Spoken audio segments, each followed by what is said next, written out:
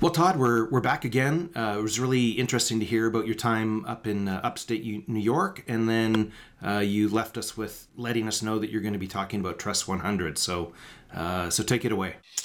Thank you, Rob. I wanted to, of course, make a quick disclaimer in that the anecdotes and the stories and my career really is nothing special. There are thousands of funeral directors across the globe that could testimony the same type of experiences. So I wanted to be very clear and humble about this, that I thank Rob, you very much for doing this.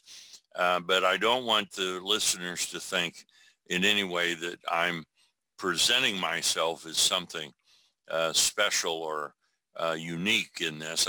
Thousands of funeral directors have. In fact, one of the great things that I always enjoyed about hanging out with funeral directors, and I love to hang out with funeral directors, is the stories. If you go out for cocktails with a group of funeral directors, the conversation is certainly not going to be about the weather. It's not going to be about sports. It's not going to be about families, children.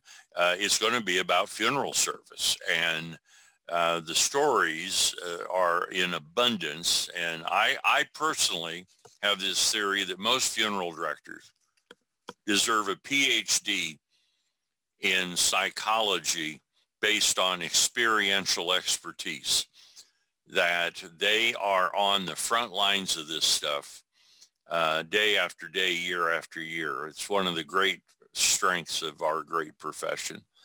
But anyway, so we ended last time. I had this another hope in my life to get part ownership of the Simmons Institute in Syracuse. Now, this school was old and been established there for years.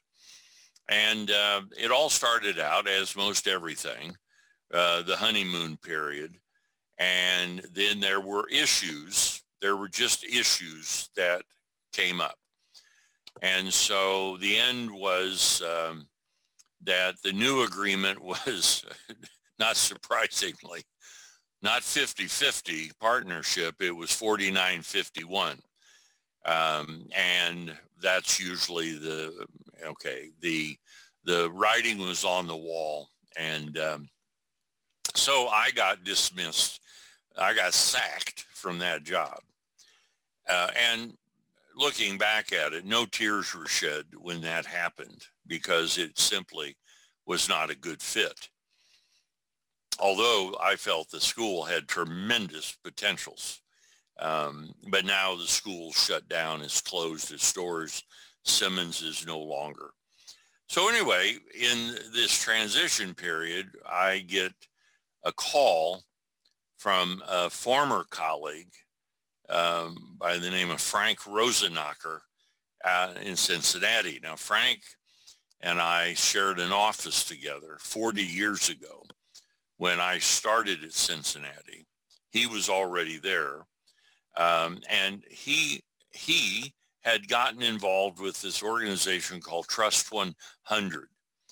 Now, the Trust 100 vision was created by four men: Jim Will from Michigan, Alan Creedy, who still hobnobs around in funeral service, Dave Toll from Florida, and Bob Wynn from Raleigh, North Carolina. And the vision of this, which I personally found it to be utterly fascinating, the approach that this company had for funeral service innovation.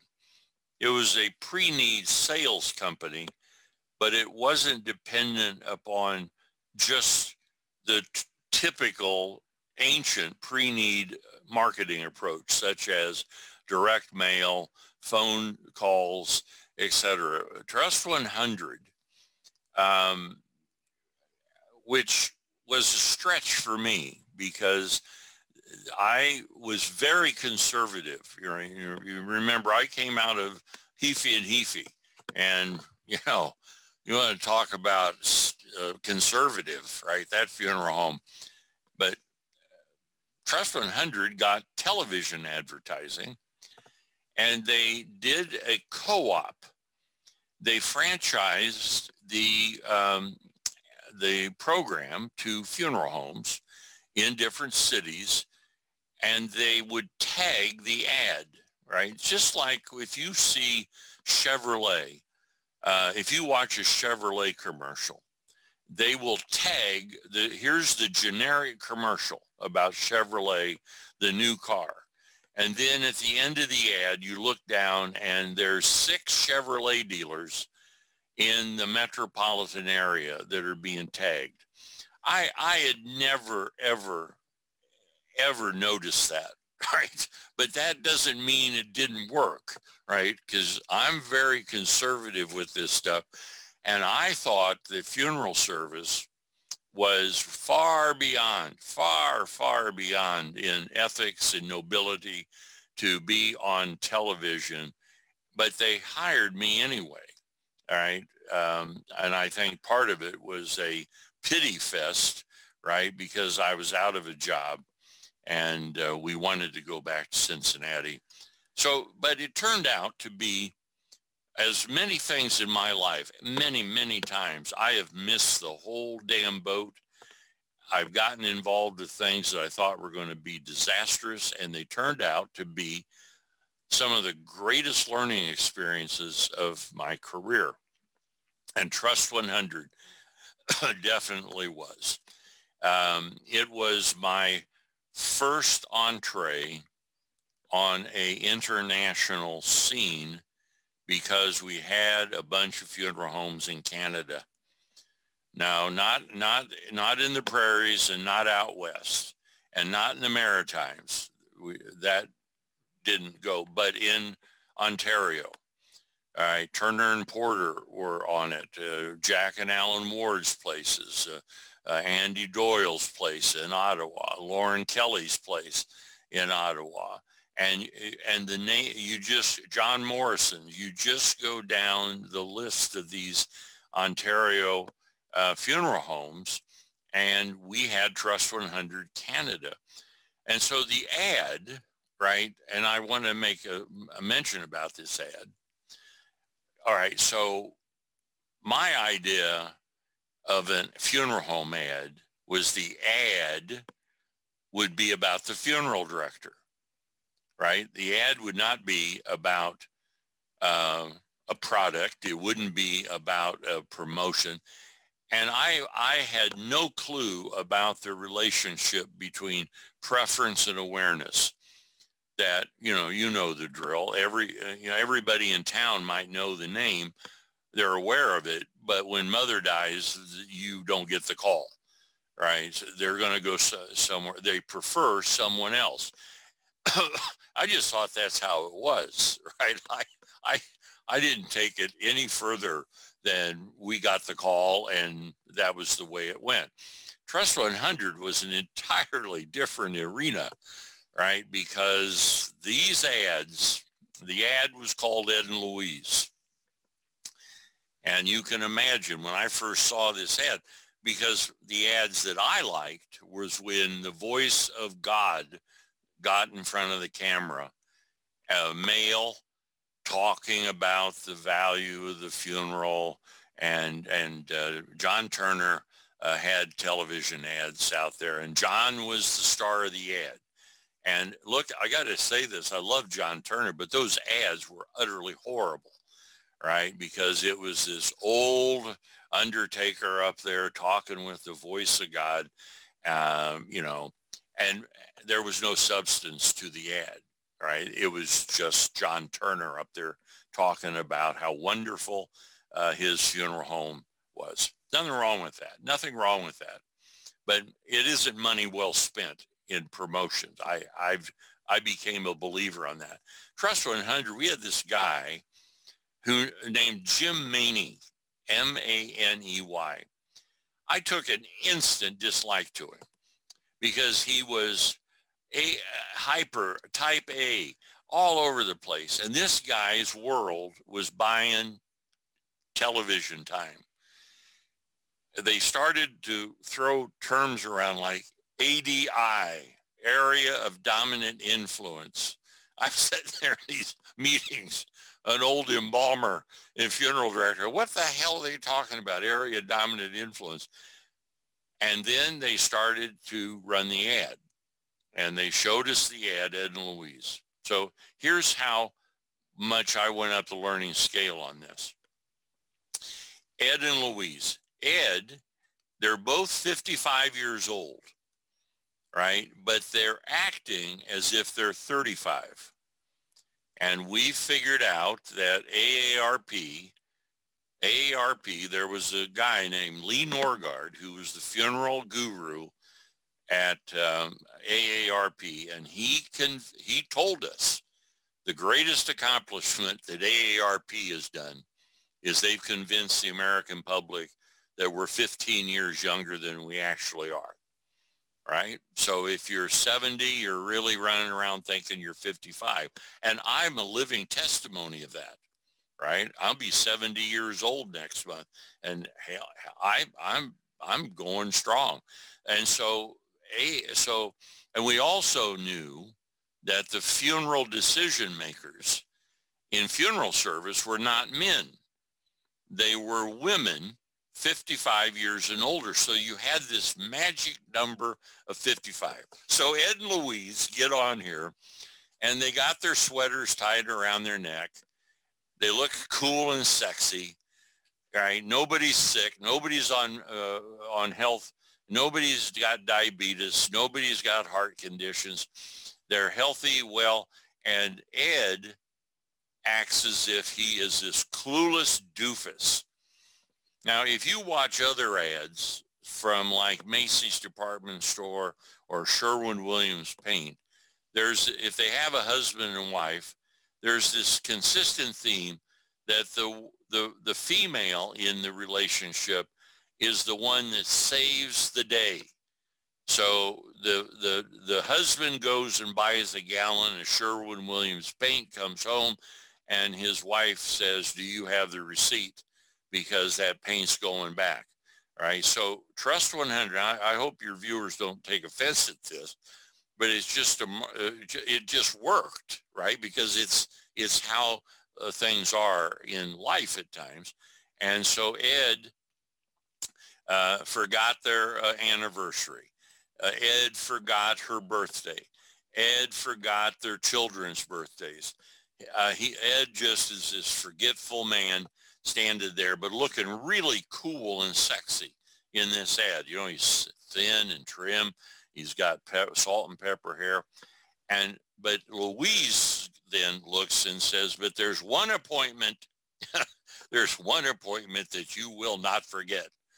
We are going to see our Trust 100 funeral director this afternoon at 3:00 because we have to make arrangements." And look, the one thing that caught my attention about this was Trust 100 did not say, "So our kids don't have to worry about it," because the research at Trust 100 showed that the reason parents prearrange their funeral is because they don't trust their children that they're going to do with the money and the wishes of what the parents want. That caught my attention, all right, because I knew from being a practicing funeral director that parents that didn't trust their children were, that was alive and well out there, right? And we would hear it across the desk, not all the time, but we'd hear it. And so we got these clients, and David Fitzsimmons was really the spearhead of organizing this thing. I was the education guy for what that was worth, right? But we would do these Trust 100 training.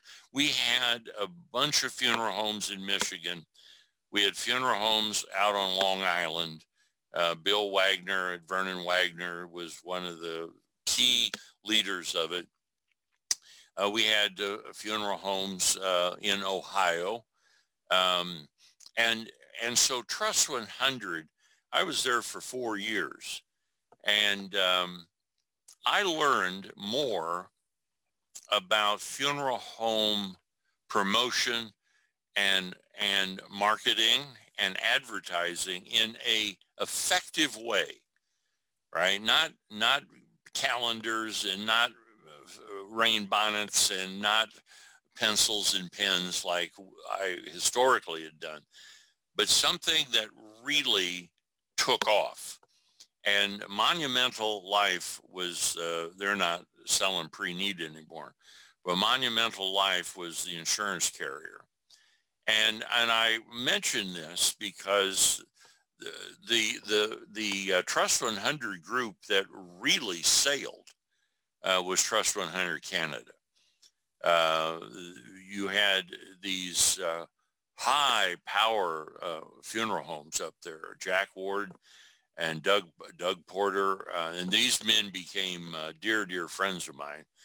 And it was during, we'll get into this later on, it was in my travels in Canada with Trust 100 that I first met one of the seminal figures in my career. Was a man named Harry Coyle Burgoyne Rath, R-A-T-H. And Harry was, in my opinion, the grand statesman of funeral service in Canada. And we're going to be talking about him in another episode not too far from here. So that was the Trust 100 time, Rob. That sounds very interesting, Todd. What happened when, how did things then wrap up with you and Trust 100? Well, Trust 100, they started to tangle within the office. The owners of Trust 100 took umbrage with the leadership of Trust 100. And by that time, it was clear that the Trust 100 had the center of it was Cincinnati. But then this would be around 92, that there was going to be a shakeup, and the owners could do what they wanted with it, right? It was their company, but at the same time now, David Fitzsimmons had already left Trust 100, and he had hooked up with a young Canadian company called the Loewen Group. And the Loewen Group's world headquarters was in Burnaby, British Columbia, right outside a suburb of Vancouver. Well, hell, it's on the other side of the country, right? And so all of a sudden in the early 90s now, while Trust 100 is going along, right?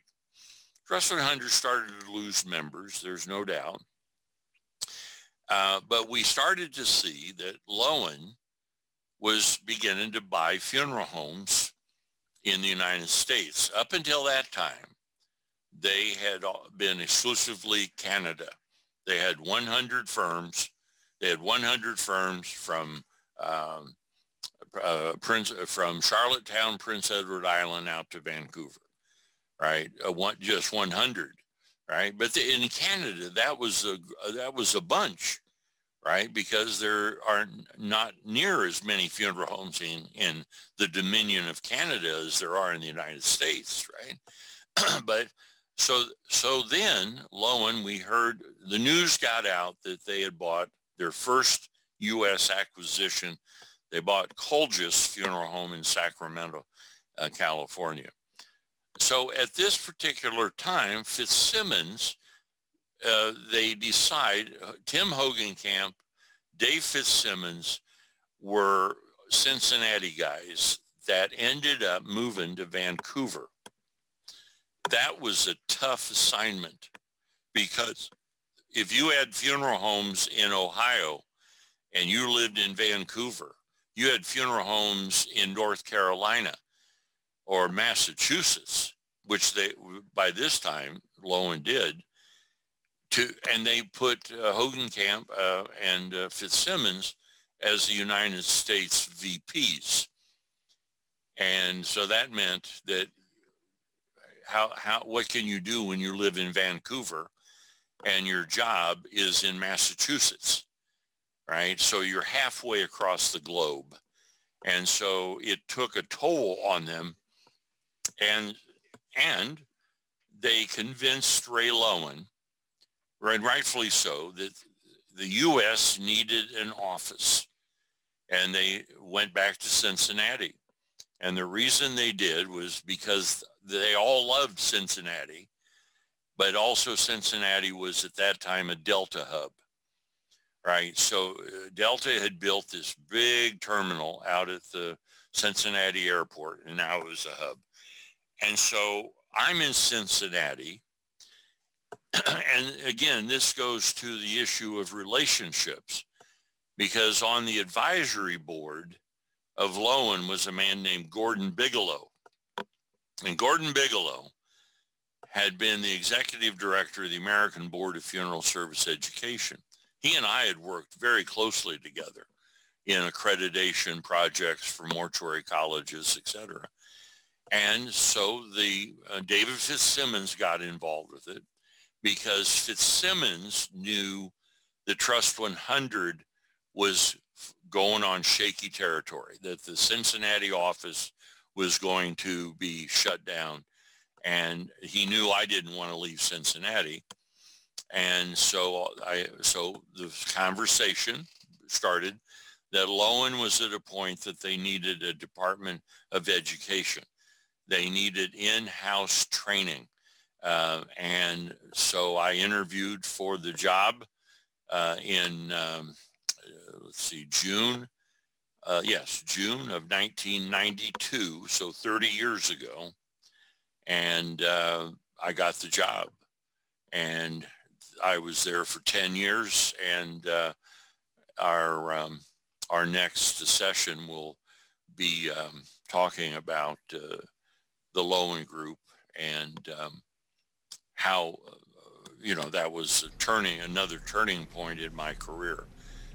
But by the time I went to Loewen, I had already started international relationships with funeral directors, and then also I got hooked up with the Dodge seminars, and so that turned into 25 years of doing that. And Dodge then, of course, had contacts in England. And so I ended up going over to England to do seminars, and Dodge had contacts in New Zealand and Australia, and I ended up going down under. And so in 92 was very similar to 82 as major transition period, as to that the world in funeral service was expanding and changing. And what a blessing. Right, because to this day, and I'll talk more about it when we talk about Canada, the relationships that I have been able to build over my career with Canadian funeral directors has been one of the blessings, in-depth blessings of my life and career. They're wonderful, wonderful people up there. That's great, Todd, and I'm a benefactor of that too, so I appreciate that. I'm looking forward for you to dive in more about Loewen Group. This will be really interesting. Thanks for today, Todd. Thank you, Rob, always.